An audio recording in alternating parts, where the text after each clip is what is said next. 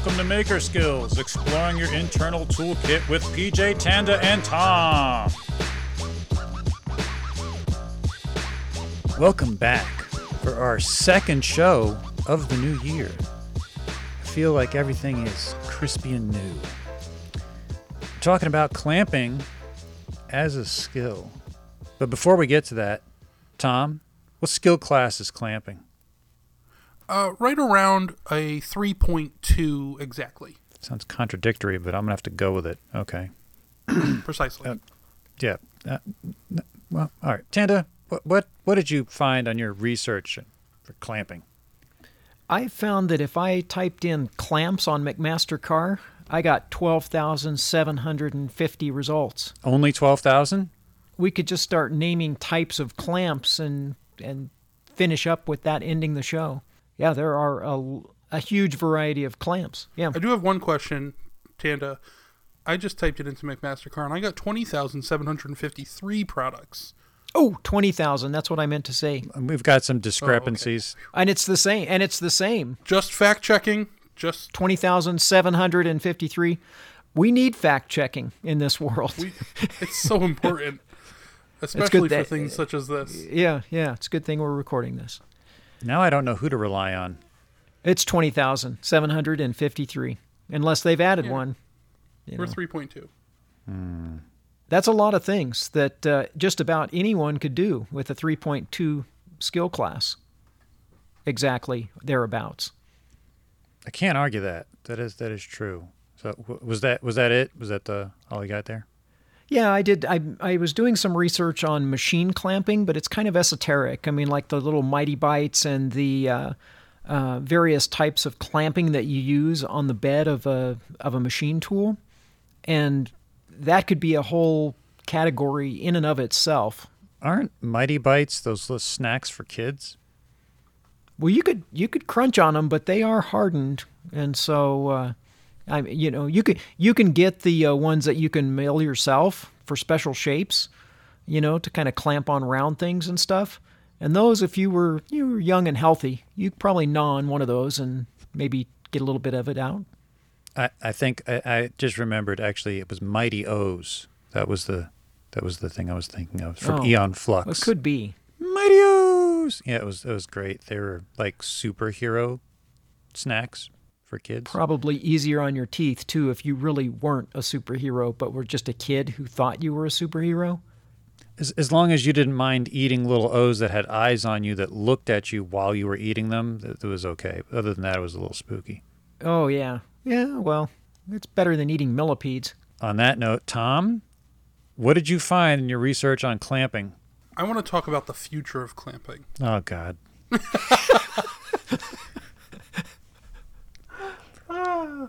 My favorite clamping is like a cam lock or a magnet, especially if you put them together. I think it's brilliant. Where do you think clamping's going in our future? So I know we're supposed to talk about history, but I want to talk about our future. Do you think we're going to be using F-style clamps 50 years from now?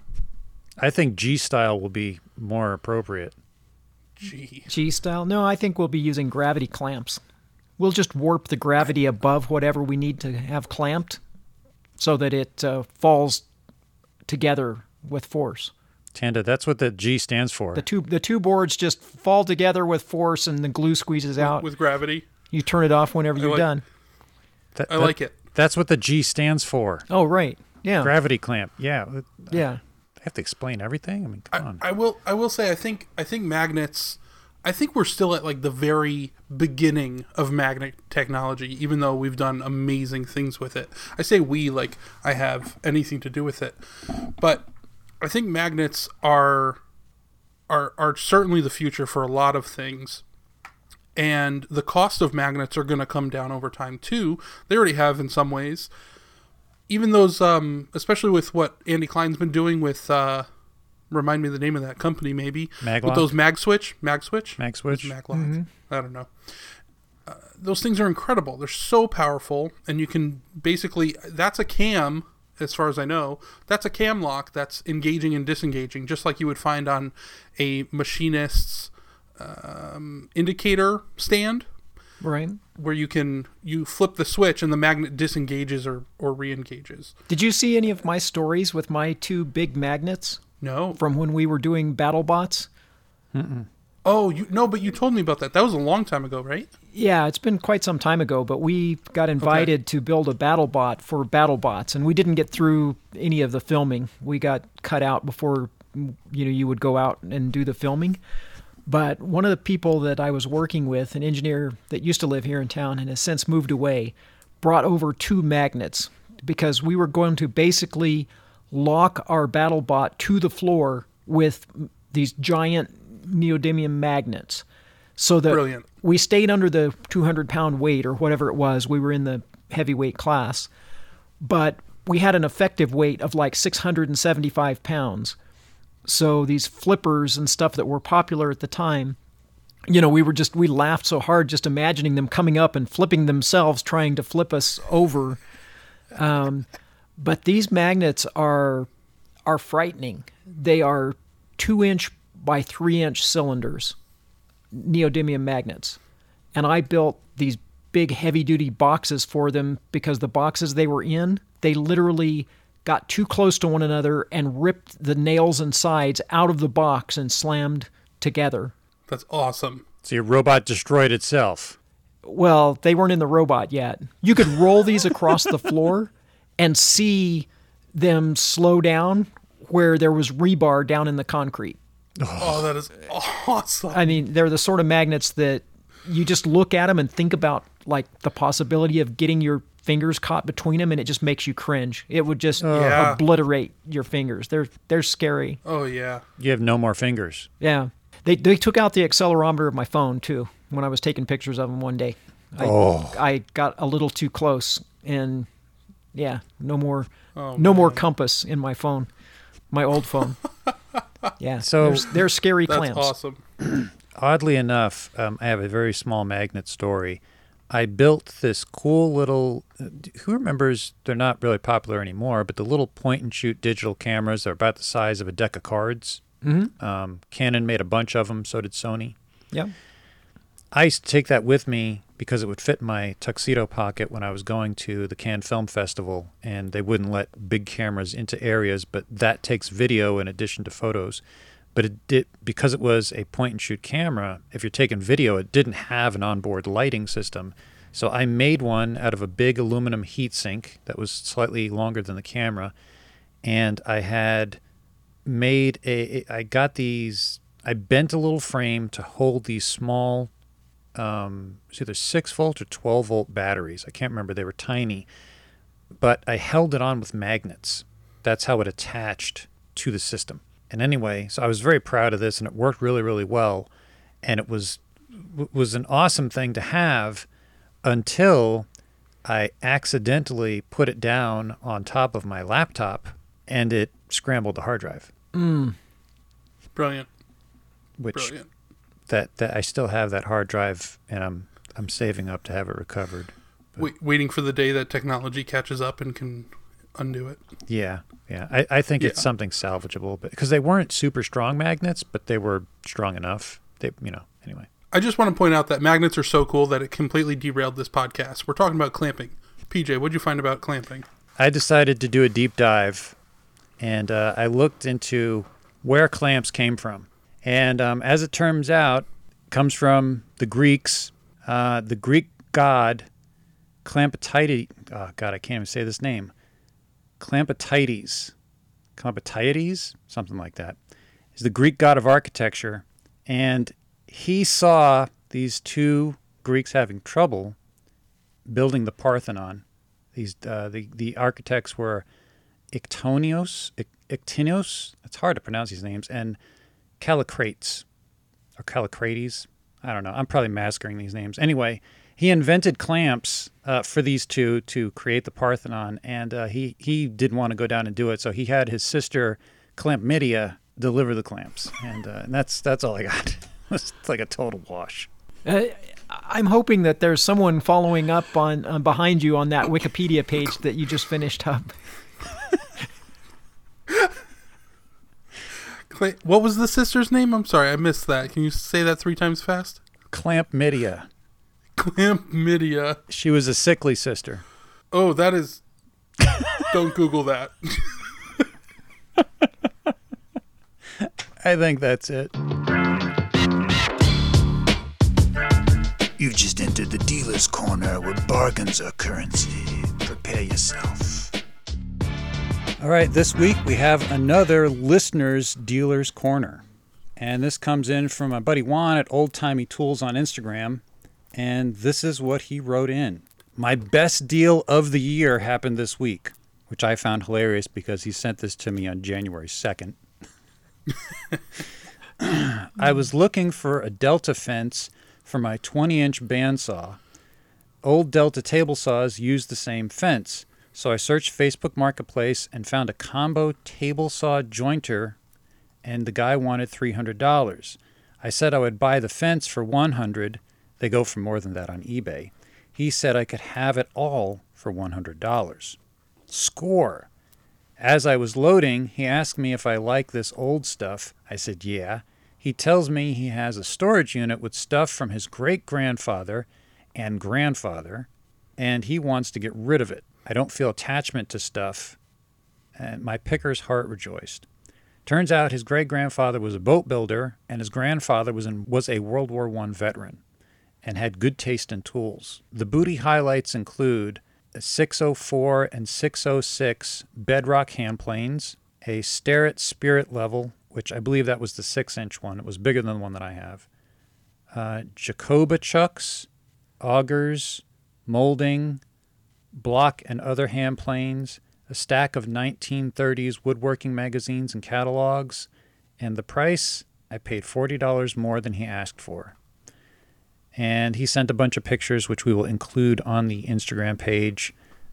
He's got a bunch of Jacob chucks, and there's a whole bunch of other stuff he didn't list. But basically, everything for $140, that is definitely an awesome dealer's corner. That's like winning that amazing storage, and you didn't even have to like bid on it as a guess. You went and picked your best storage, and you got it for the $140. I love it when that happens. Were those deals hot enough for you? You got a sizzling deal that's burning a hole in your pocket? Send it in, maybe we'll read it on air. Tom, what is your personal history with clamping? I don't know. Personal history, like, I didn't really... I don't think I used... Did they use clamps when you were a baby? They must have. I mean, that would be an early start to a history of clamping. My first clamp was a clothespin, and I used them to hang up clothes. I don't know. I really haven't used clamps until, last 4, 5, 6 years, 7 years, something like this. And I use them for woodworking. That's it. Nothing fancy.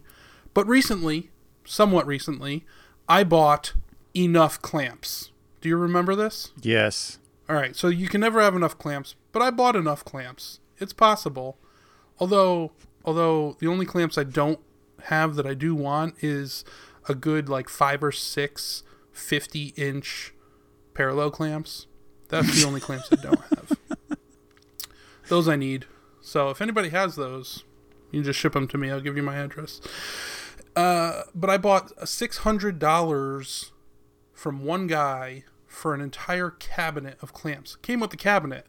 The cabinet is 7 feet tall, 3.5, almost 4 feet wide, and it is double stacked, so the doors have clamps in them. And it's enough clamps. I don't need to buy any more clamps. I really like the Bessey F-style clamps. Those are the ones, it's like a bar clamp with, 2 pieces that make it look like an F, and it has a hand screw to tighten down. I really like those. They're really controllable, and they don't rack very easily when you're tightening down a piece. If you have those 2 pieces of wood together and there's glue between them, they can be slippery, and when you start to tighten that screw, if the clamp starts to rack, the wood starts to move too. So you can get a nice little light grip on them, put a few on, and then start to tighten each one down pretty good. So I like those. I don't know. Other personal history of clamping? Tom, you kind of left out the best part, What? which is that $600 worth of clamps that were all Bessie clamps. Oh, they were. Well, yes. 90% of them were Bessie clamps. There were some weird things in there too, like straight guides. You like slap a straight guide down on a piece of plywood. You can clamp it and then run your circular saw on it. There were like 6 of those, and I had just recently got a track saw, so those were useless to me. I gave them away. But I actually sold a bunch of clamps. There were a bunch of pipe clamps in there. Some were, a lot of them were Rockler, and they had like the nice Rockler plastic cover rubber pads and stuff. And I sold, I don't remember the number, but out of the 600, I think I've got $150 in it. I think I've sold $450 worth of clamps and kept enough clamps. There you go. Not bad. Definitely not bad. I mean, I would love to find a cache of stuff like that. I am a Bessie fan myself. Even though they're red, I don't hold it against them. I mean, they could make some blue clamps, wouldn't kill them, but, you know. Well, that's Rockler. The reason I started laughing when you said that that's what you wanted is because 50-inch parallel Bessie clamps were the first clamps that I bought. Oh, really? Yeah, back when I was like 21 or 22 years old and I didn't own like hardly any tools. Yeah. I needed clamps for, I was making, of all things, I was making salad tongs for Christmas presents, which is probably like the smallest thing that you could ever need to clamp.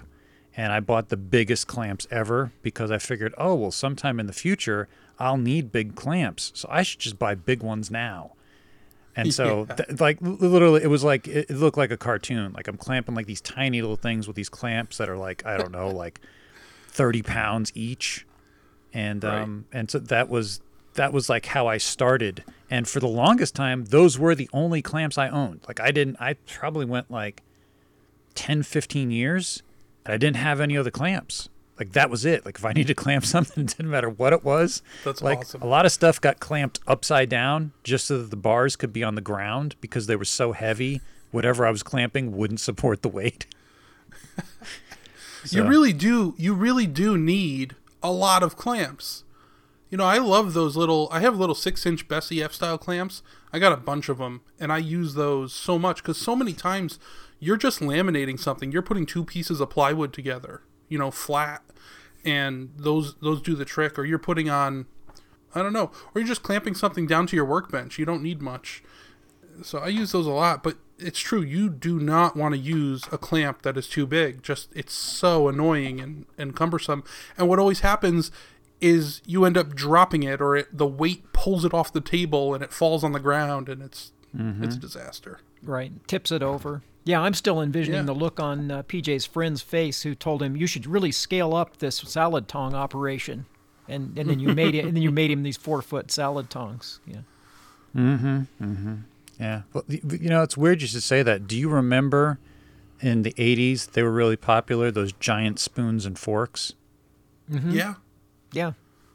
They weren't salad for specifically for salads, but I remember they were like 3-4 feet long. I don't know who was marketing those, but they were everywhere. It's like the They sort were of wall thing you would decorations. see. Yeah, exactly. It's the sort of thing you would see if you go into like a Cracker Barrel or if you guys have like the old timey store restaurants, like Evans, I think, back in your area, and they have all of this like, tchotchke stuff up on the wall. It looks like that. Yeah. Oh, I just realized that was the fork that for Paul Bunyan that Tom was looking for last week when he was searching somebody's kitchen. That's right. That's right. Yeah. That's big. The giant fork. The giant fork. And it wasn't in the right spot. Call back to last week.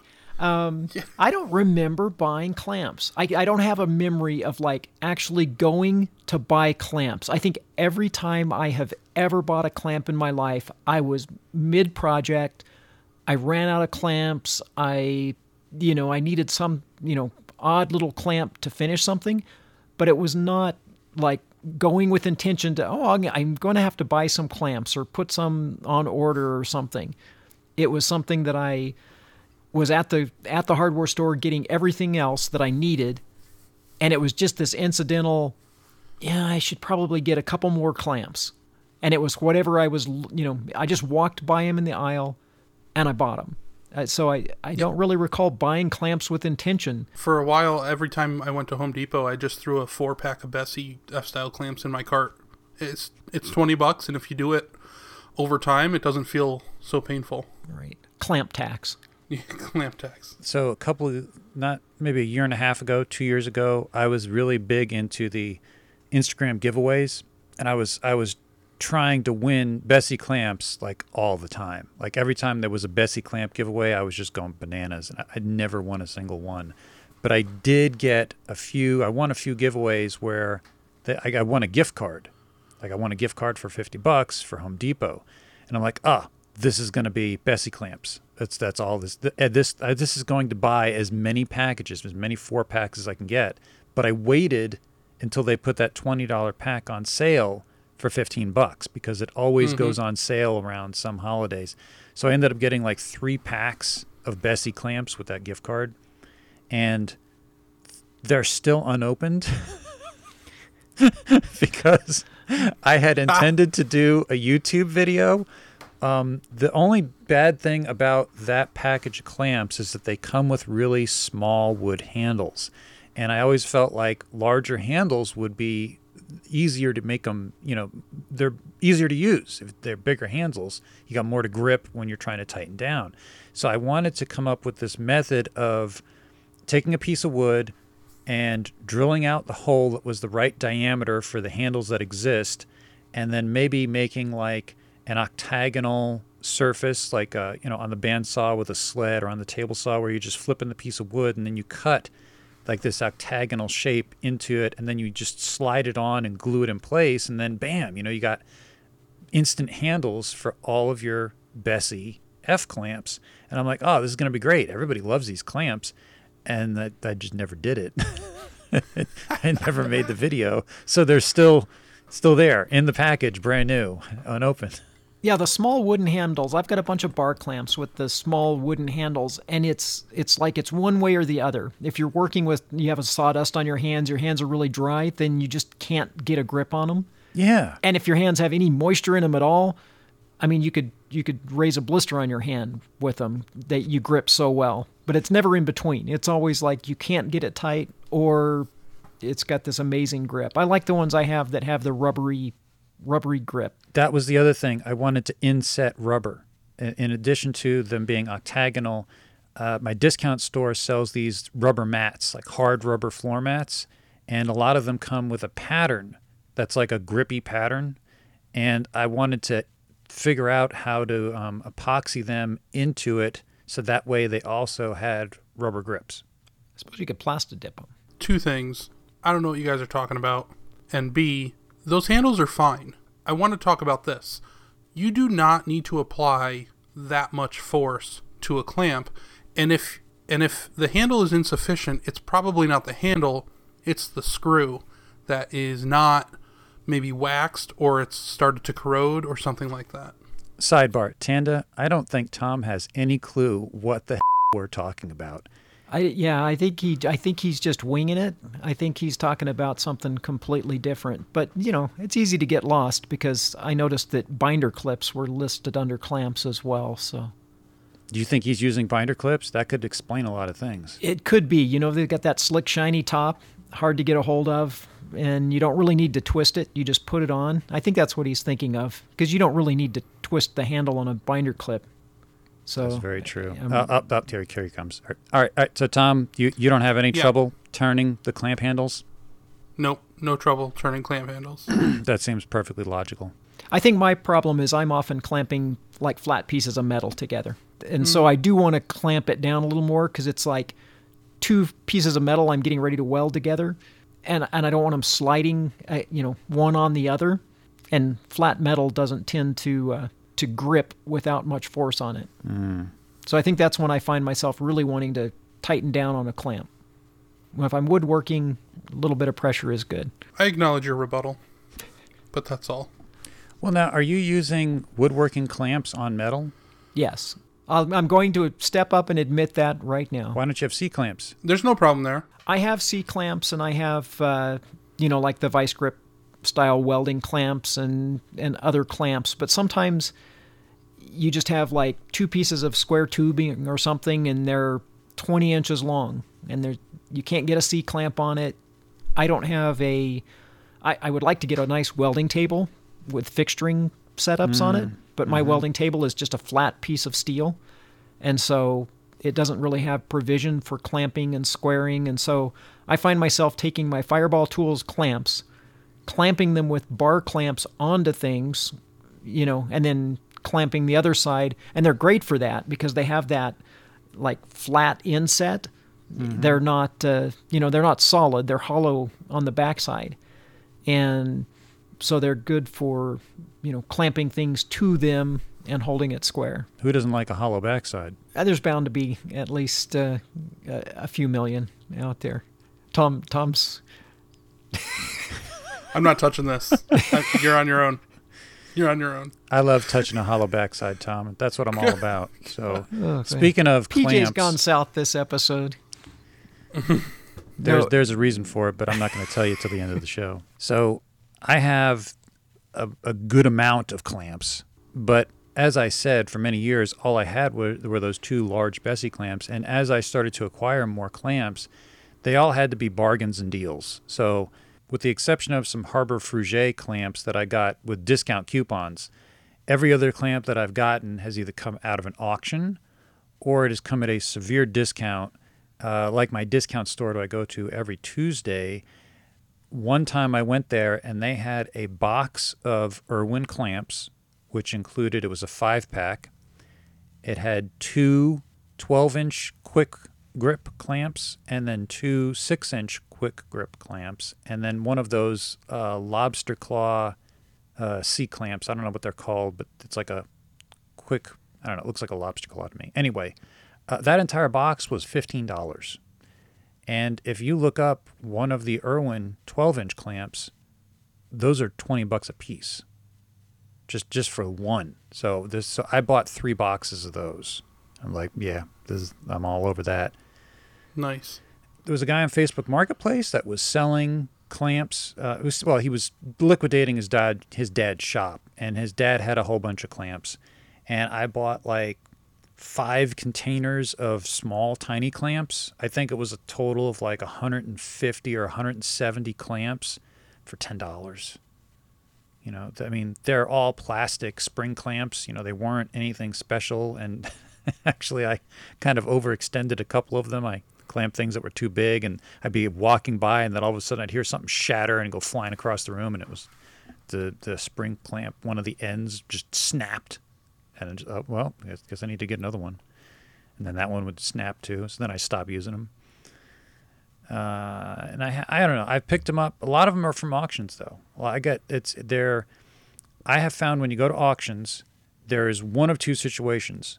Either no one wants the clamps and you can get them for next to nothing, or everyone wants them and they're paying more than retail. So you just got to know your prices right there.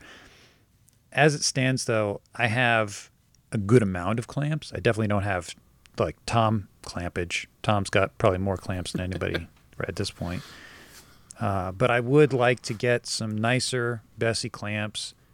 I think that they set the standard, in my opinion, for quality. I like that they're constantly innovating. I see other companies making things, but Bessie is always coming out with new ways to they're constantly innovating their clamping systems. And every time I see something new from them, it doesn't come off as like a gimmick. It comes off as an improvement, that's why I like them. I am big on quality. But I like to get it at a discount if possible. And I didn't mention this earlier, but when I got that set of parallel clamps, they were, I think, $45 per clamp. And I hunted around, even back then, and I managed to find them at Lowe's for $38 a clamp. And so just that small savings was enough to be like, oh, I'm buying 2. That was...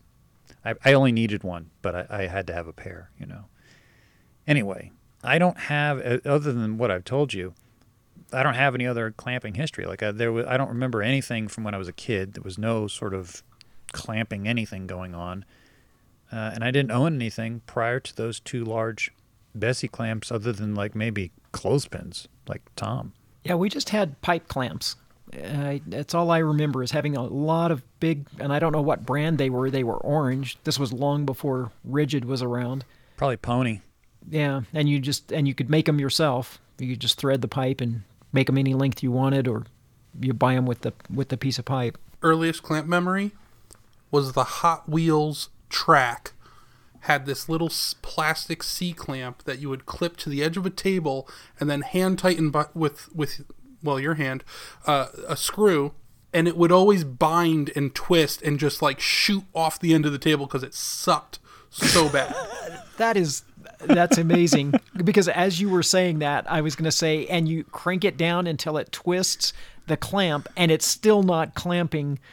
Because our neighbors had this great Hot Wheels area. They had an unfinished basement, and one end of it had no walls, no internal walls. And then they had some rooms that were just, they had the studs, but no drywall or anything up.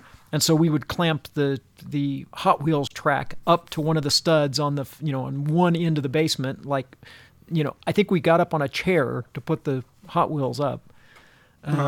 But that's funny because I can picture that exact plastic clamp, like bent over sideways because we were trying to get it to hold, and it was bending rather than clamping. Awful. You end up just like putting an extra piece of track on the table and putting, half your stack of encyclopedias that everybody had. I have 2 sets. Yeah. Still? I kind of wanted to look for a set. Like, they got to be free. Probably, yeah. People probably want you to haul them off. I've actually got a printer that is so heavy that I could not lift it up onto a table. It's one of these big office printers.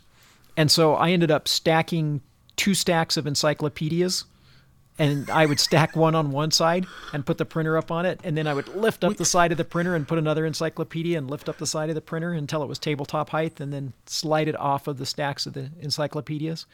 And that was the last time I used. I could do a whole episode on encyclopedia usage. Yeah, and so I use my encyclopedias. Don't think they're just sitting on a shelf collecting dust. Yeah, I mean, how else are you going to make a blanket fort?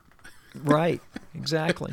Put a bunch of encyclopedias on a high ledge with a blanket under it that you then pull down and clobber yourself with encyclopedias. Well, there's a clamping option. Books. I mean, who hasn't used books for clamping? I mean. If you're a listener and you haven't used books to clamp something, we want to hear from you. So that we can ban you and block you and do a sidebar about you. I haven't done any book clamping. He's lying. Look at that stack of books right there under his air conditioner. He's got like 17 books stacked up, and there's probably a piece of laminate under there that he's forgotten all about. All right, fine. You caught me. I clamped one book with another book, so I guess that counts. There you go. I was making a leather journal. Well, shucky darn, I think it's time for one of them old-timey commercial interludes and stuff. Hi, y'all. This is Edna down at Johnson's Hardware, and today we have a special on the Fits-All clamp. It's the one-size fits-all clamp. Comes in a roll, and it's an adhesive clamp. We have rolls in both blue and green, and they can be extended to clamp most anything. Come and get them today. They're just $49.95 for a half roll. We sell them in half rolls. You have to buy 2 half rolls, but for that same price, you get 2 half rolls or 4 half rolls. And it's buy one, get one for the same price, $49.95. At Johnson's Hardware, you'll find us at Maker Skills something or other. Oh yeah, Patreon/Maker Skills. That's where you'll find us. Well, dagnabbit, I need to get me one of them. Anyone know what street Patreon is on? I need to go. All right, it's time for crossbreeding, kids. Tom, what skill goes well with clamping? Well, I don't know if any of you guys do this, but I'm going to say woodworking. Woodworking. That seems valid. I don't do woodworking so much as I occasionally work with wood. I don't know if you would call what I do woodworking. I definitely don't work for wood myself. That's true. I think that's it for you, Tom. All right, Tanda? I don't work for wood. I mean, if you tried using me for a piece of wood, I'd be, all squishy and clamp me or put a nail in me. It'd just be horrible. I think Tom is the only one that can go that direction. So we're just gonna not talk about it anymore. Tanda, what skill goes well with clamping? I think that usually I am either when I clamp something, I'm grinding or drilling on it. So usually I'm not doing woodworking. I'm clamping a piece of metal down to something or clamping it to a drill press or getting ready to weld on it. That seems to be when I'm reaching for the clamps. And of course I do woodworking some. I use clamps, but it's nothing out of the ordinary and it's nothing usual. So that's kind of what I pair it with. But I do have a clamp tip when we get around to that. There's no tip section, Tanda. There's no tip section. No. Yeah, we don't want to hear it. PJ, what do you pair this with? So I think the obvious choice here is if you're going to be clamping something, you got to have like good surfaces. So hand planing. Hand planing is definitely one of those skills that you got to work at, because otherwise the surfaces are not going to be, they're not going to join up well. So you need to be able to hand plane something nice and flat so that when you're joining the two together, the glue actually works when you clamp it. Otherwise, you're going to have gaps, and no one wants that. I made my dining room table not long ago, if you guys recall. Mm-hmm. It's beautiful. It's 8-quarter walnut. Well, it's really like 7-quarter now that I've planed it down. And I used my planer, not my hand planer. That's ridiculous and crazy. Who would use that? What? Well, I'll talk about that in a minute. So I used my planer my jointer. Oh, I'm talking about the wrong thing. My jointer. And when you put a table together, you want to eliminate the error of your jointer's fence. So you run one board one way, and then the next board that mates up with it, you run the opposite way, so that whatever error is in the angle is offset. Does that make sense? I know you can't possibly explain that without visuals, but I thought I did that, and I didn't. I doubled the error, but now my... And so you have a table that looks like a barrel. Yeah. But my error was so small that it's okay. So my fence was so dead on that across the table, I'm only off a few thou. But if I point it out to you, you can see it. It's awful, and I hate it. I'm going to burn the table. It makes good firewood. Rant requests. All right, straight from the Instagrams, we got the Universal Woodworker wants to know where to find reclaimed raw materials. I guess they don't have them wherever he is. I think he's in New York. I mean, the obvious place for me is the dumpster. Which one? All of them. For sure. I will say this. You can't find reclaimed raw materials. They've all been pre-cooked to some degree. But you can find lots of things to make things with. Most of mine are definitely medium well. I haven't found them raw. That's true. I got to agree with you there. So, but joking aside, don't expect to find exactly what you need. You need to just collect an infinite amount of and then one of those pieces of will pan out. That's the game. I think that one avenue to get material that maybe is fairly new material, it may not be the right size, is so many big manufacturers, whether it's a big cabinet shop or a big metalworking shop or machine shop. As a maker, you don't realize that just due to the economics of running a big operation, a cabinet shop will throw out scraps of what you would find to be amazing. I mean, they might be 3 or 4 feet long, great project size, really good lumber. Maybe it's already planed. And my shop used to be next to a cabinet shop, and, it's scrap to them. And the same with fabrication shops and machine shops. I mean, before I started doing a little more machining, I was surprised at what people were just willing to give me. I'd say, do you have any, scrap, tool steel? Or, oh yeah, we have a few chunks around. And they would give me a chunk that would cost me $100 to buy. And it was scrap to them because a customer paid $3,000 for them to make some special fixture And this was the 5-inch offcut. And it had been on the shelf for 5 years. The place I bought my lathe from gave me 2 boxes of tool steel, Delrin, aluminum blocks, all kinds of stuff, just because they were clearing out their work shed where the lathe was at the same time. So that's an avenue. When I went to visit with Sean and Kyle, those machinist guys that gave me the sander last week, they started asking me, like, had I been to all these different machinist shops in the area, because I was telling them that I just pick up stuff wherever I can. And they're like, oh, have you been to McAdoo Machinery? And I'm like, no, I didn't know they were there. Oh, well, have you been to this place over here? And they just started naming off places. And so when the weather, like when it's actually like warm enough and there's no snow on the ground, that's on my list of things to do, is to go to these machine shops and just be like, hey, you guys got any like scrap lying around you don't want? And it doesn't matter how big it is.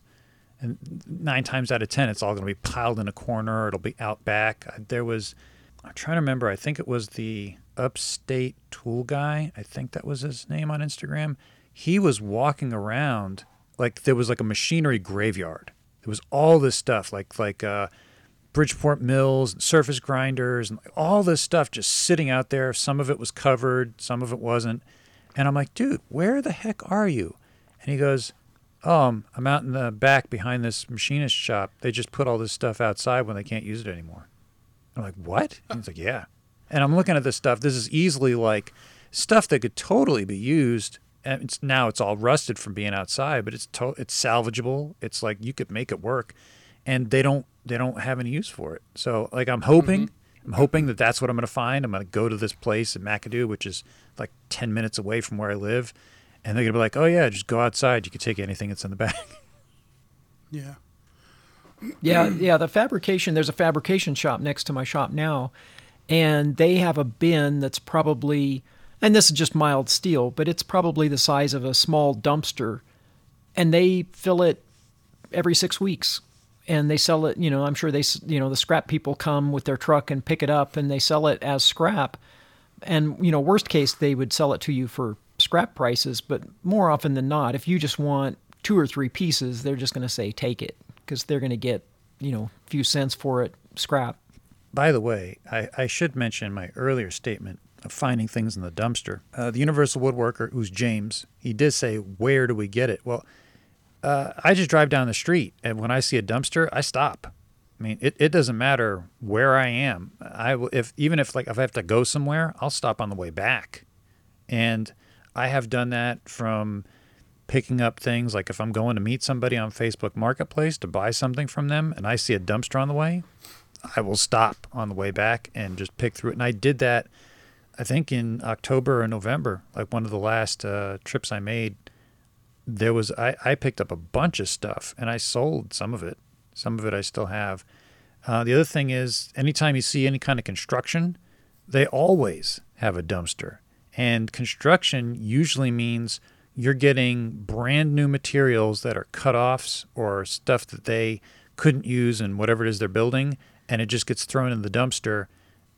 I remember there was one construction dumpster. I think I pulled probably 20 or 30. It was either 2 foot or 3 foot long 2x4s that were brand new. They were cutoffs. They had no use for them, but they're perfect for like making a table or whatever you need. You just need like a 2x4 for something. So always look for construction companies that are, or anyone. If you see a dumpster outside somebody's house, just go knock on their door and be like, hey, I like to salvage things so that they don't go to the junkyard. Do you mind if I look through your dumpster? And most of the time they'll be like, yeah, sure. I don't care, because they're throwing it out. So it doesn't matter to them. Tom, do you have anything else? Yeah, I've been ripping apart a lot of electronics lately. Most of them are things that I own, or I'll pick up or get from someone else that just knows that I'm into that stuff. I asked for broken laptops a couple weeks ago. I got 6 of them within 24 hours. And I'm harvesting the batteries, and I don't know why I'm keeping CD-ROM drives, but I am at the moment. I'll throw them out soon. But there's cool little steppers, right, and little linear actuators in CD-ROM drives. Somebody made a Christmas ornament, a 3D printed Christmas ornament that is a 3D printer that prints Christmas ornaments. Have you seen this? No. I got through that clean. I hope you understood that. It's a Christmas ornament the size of my microphone, and it's like the snowball microphone. I don't know what to call it. It's like the size of a softball, and it prints little Christmas ornaments. And he used a CD-ROM drive, and there's, like you said, there's a little stepper motor in there, and he used that to create this thing. It's brilliant. It's absolutely brilliant. You need to post that on the Instagram account, Tom, for people to see. Yeah, I tried to look for it the other day. I'm going to look for it now. You guys can finish up the show. I'm just going to do this. I think the only other place that I would say to find raw materials other than dumpsters is I got to go with Old Faithful. Go out on garbage day and just drive around. People put all kinds of stuff out for you to take for free.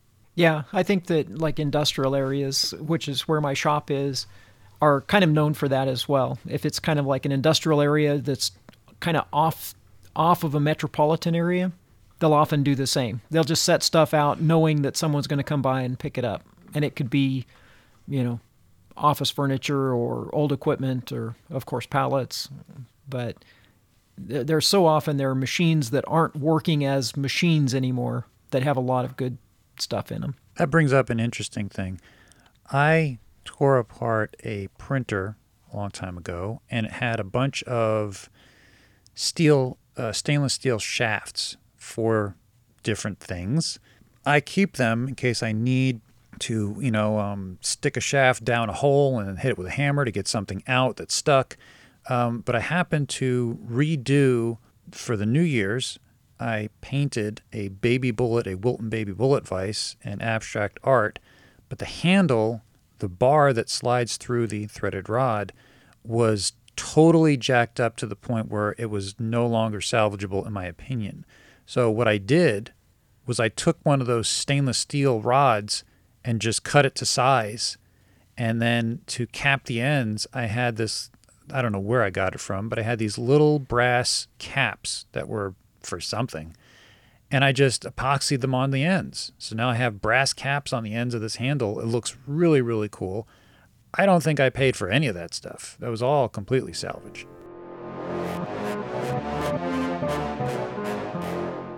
All right, it's time for short and sweet.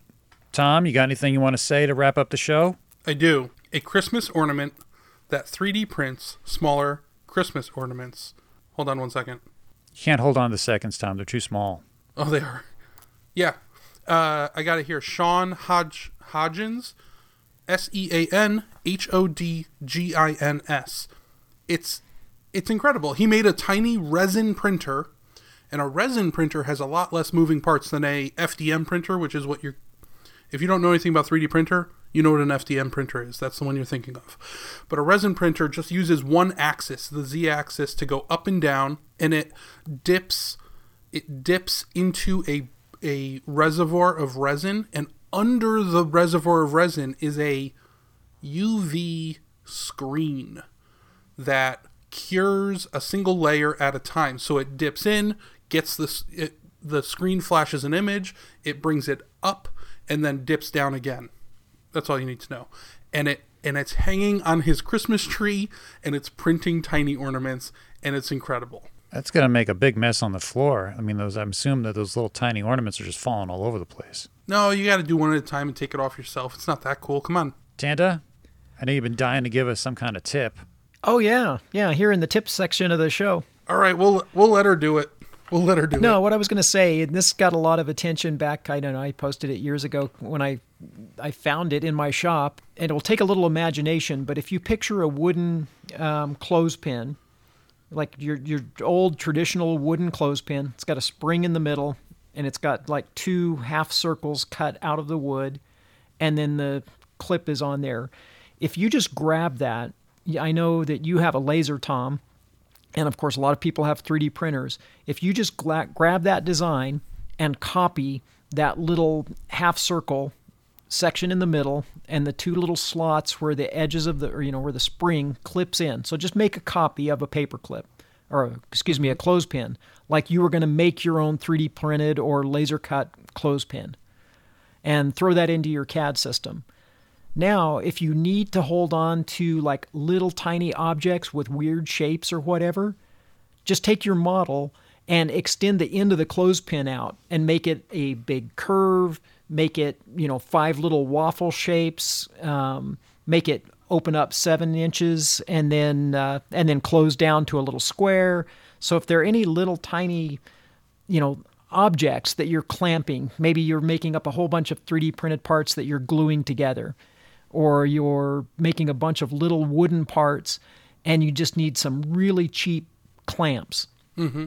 Go buy yourself a pack of the little like mini clothespin pins, laser cut out all of these little clamps, take the springs out of the mini clothespins, put them into your laser cut or 3D printed clamps, and you can make all kinds of ends to hold little tiny things that you're gluing up, and maybe you need 40 clamps because you want to glue 40 of these little things at a time. You can make those with 40 clothespins and 3D printer or laser cutter. That's a great idea. It almost reminds me of what a blacksmith does with his tongs, where he forms the tongs to hold the part that he wants to hold.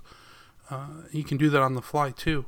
Little V-grooves for different size things, and that's a great idea. I like it. Right, or I'm sure there are blacksmiths out there that have just hacked their tongs by just welding something onto the ends of the tongs so they can still use it as a tong, right, or a set of tongs, but hold something different. Weld some kind of little extension onto the tongs. So, same effect. Very cool. You're just giving that tip because I don't have a 3D printer yet. I know how you're working, Tanda. Well, I got tips. I got 3D printing clamp tips too. Okay, you know what I got? Well, you could just push the clothespin down in a piece of clay, and then you could just resin cast copies. But then you can mold the clay to be whatever tips you want, and then you just pull a whole bunch of resin casts out of that. You're just saying that because I don't have clay or resin, don't you? You knew that I don't have clay or resin, and so that's why you're saying that. If I had those materials, I could make things too. So on a serious note, one of the reasons I want a 3D printer is specifically for clamps. I have bought, as I mentioned, many clamps at auction, and the little plastic covers that go over the clamping heads are gone. They are never existed or whatever. So for pipe clamps specifically, I want to be able to 3D print a little piece to slide over it so that it has like a soft jaw. But then the other thing is you lose sometimes those little covers that come on the F-clamps. They just pop off and you have no idea where they went. Or a lot of times they suck. I would like to really make a version 2 cover for F-clamps that snaps into place and won't come off. So that's another thing I want to do with a 3D printer. And the only other thing I have to say is that today is my birthday, so I'm 1 year wiser. What? Yeah. Oh, happy birthday. You did mention in one of your Instagrams, I believe, you tipped that. You said that it should be here by my birthday. I hinted, yeah. I did hint. And by the way, as if by... Happy birthday. Thank you. As if by Christmas miracle, my batteries did show up today through the Postal Service. I was completely shocked and amazed because I'm still waiting on stuff through the Postal Service that has not shown up, that has been shipped way before those batteries were shipped. But yeah, I got one charged. I'm waiting anxiously for a T-shirt that isn't even mine. That makes no sense. So tell us more. So I hear this knock on the shop door, and this kid's standing outside the shop door, and his dad's sitting in the truck, and he's like, "Did you get a T-shirt here?" It was, and I'm like, "No, I didn't get a T-shirt." And he's like, "Are you sure?" And it's like, "Well, yeah, I don't. I think I would know if I just got a T-shirt." And well, it turns out their address, they live on the other side of the street and down a ways, and the dad transposed the 2 numbers on the shirt, but they've been back like 3 times. Did the shirt come in? Is our shirt in? And so I find myself like checking the mail every day, hoping I'm going to get this shirt so that I can, not. You're going to be so excited when it shows up. Yeah, I don't know. Maybe they got this shirt from the black market or something. Maybe there's something else in there. They're too awfully eager that this shirt has not gone missing. Not a shirt. Yeah, they're really worried about this missing shirt. Yeah, they didn't leave a phone number either, which would be much simpler. That's another dead giveaway. Oh no, I got their phone number, so yeah, I feel don't like know. this is a scam that it's a new phishing scam, and you're about to be victim of it. I think so. You mind if we come in the shop and look for the shirt? Did they mention a dead royal relative from another country? Is that? Yeah, that's who they ordered it for. It's a chic shirt. DeadRoyalTshirts.com. Yeah. Yes. Thank you for listening to this episode of Maker Skills. If you should need more skill information, you can find us on Instagram at maker.skills. You can also email us at makerskillspodcast@gmail.com. You can find me at PJ Galati, son of the Junk Hunter, on Instagram and YouTube. You can find Tanda at Tanda Madison on Instagram, and you can find Tom at Infinite Craftsman on Instagram. We welcome any comments. Please leave us 5-star reviews on Apple so that we can make more skill madness come your way. See you next time.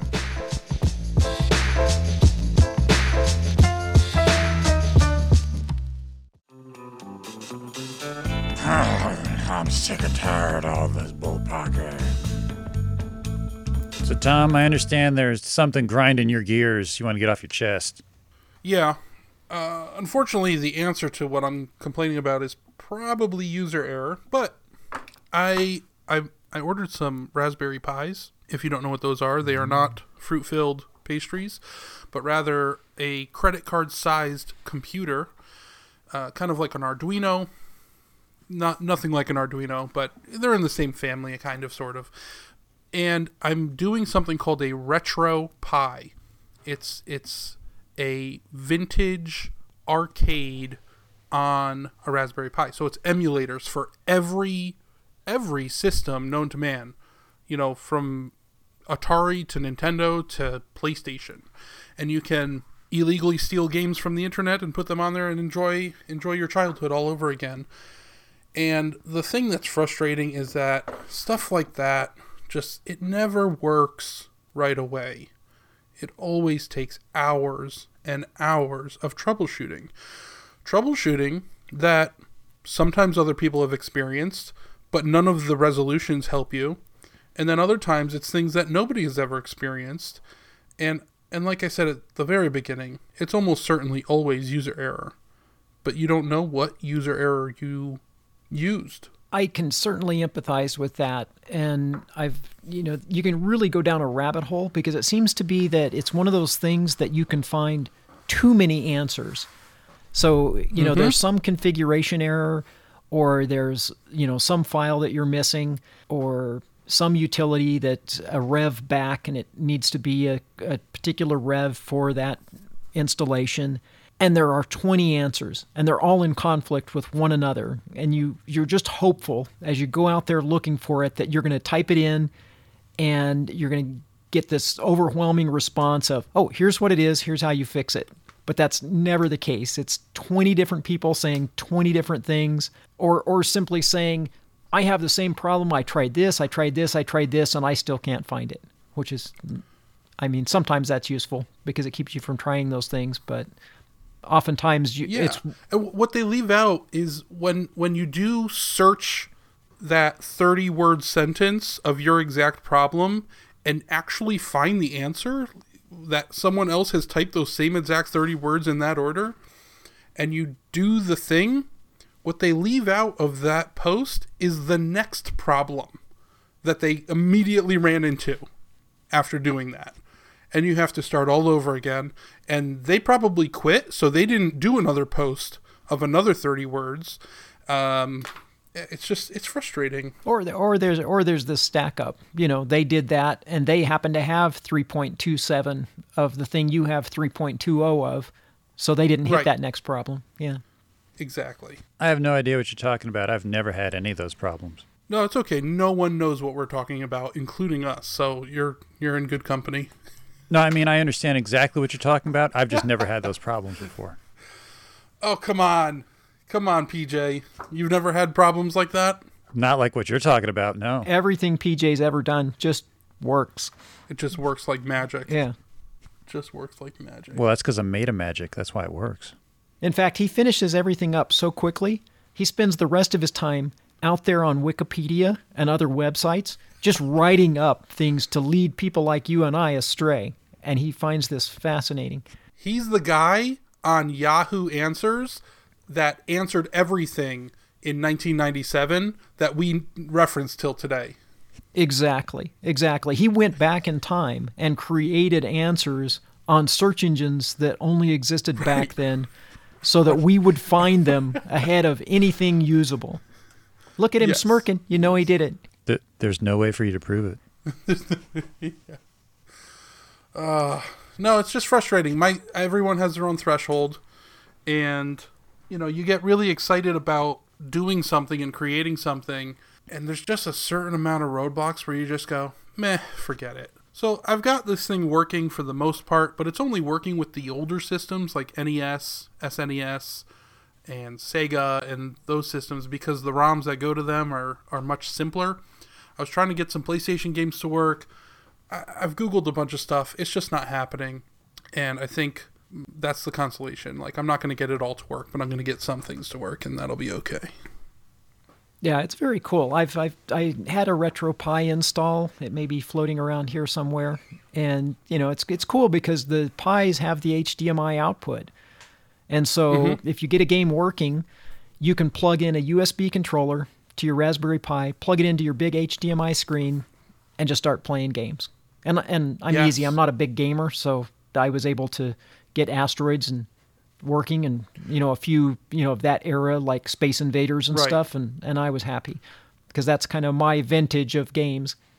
Honestly, anyone with really no experience can get like those older systems to work on a Raspberry Pi. I mean, half an hour and you can be playing.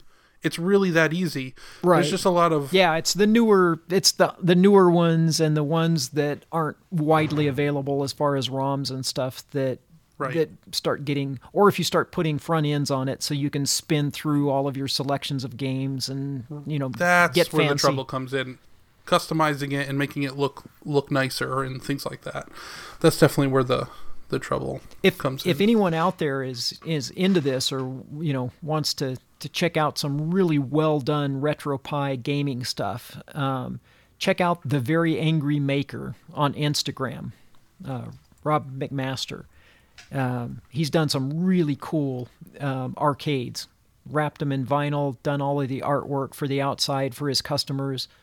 Really sweet builds. There's actually only one game that I really want that I used to play in the arcade, which was not very common. And it was either called Forbidden Worlds or Forgotten Worlds. I can't remember which one it was. But there was one summer we were down the Jersey Shore.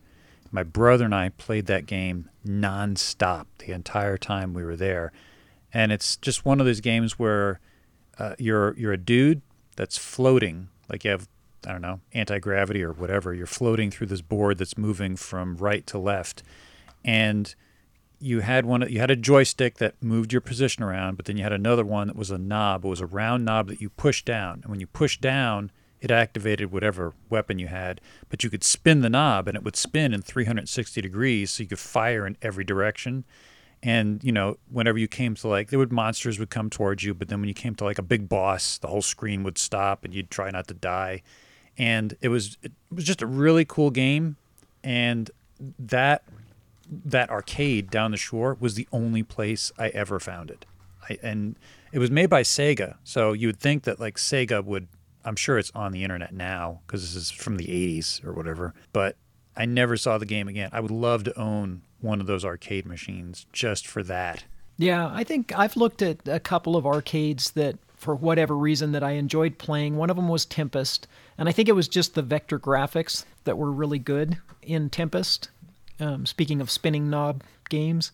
But the one I probably spent the most money on was Space Invaders, and that was just because it was the game when we traveled to the nearby city that had games. Probably poured more quarters into a Space Invaders game than any other arcade game. Well, as far as PJ, I looked it up. It's called Forgotten Worlds, and I just downloaded it for my Sega emulator. So I'll send you a video of me having fun playing it. Well, you're going to need a special joystick in order to use that. That's what I'm No, saying. you can use anything. Well, to that knob that you push down and spin 360 degrees, it's not like a common, like there's no way to emulate that.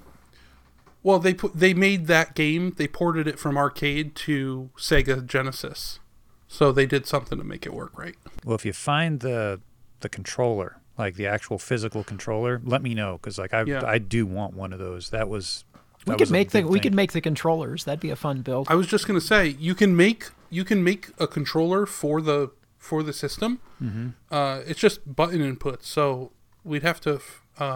Tanda, can you get that done and send it to me by next week? Thanks. Yeah, I mean we've got to have the full effect for you tantalizing PJ. So. Yeah, exactly. So that I can go over to Tom's house later and steal it.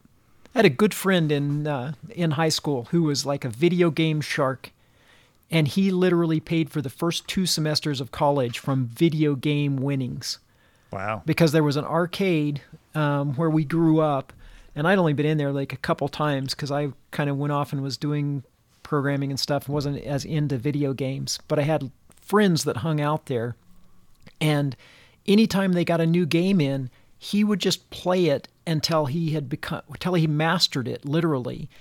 And this arcade always had contests. Whoever held the high score for like a month or something got a leather jacket or a mini bike, or they had big prizes.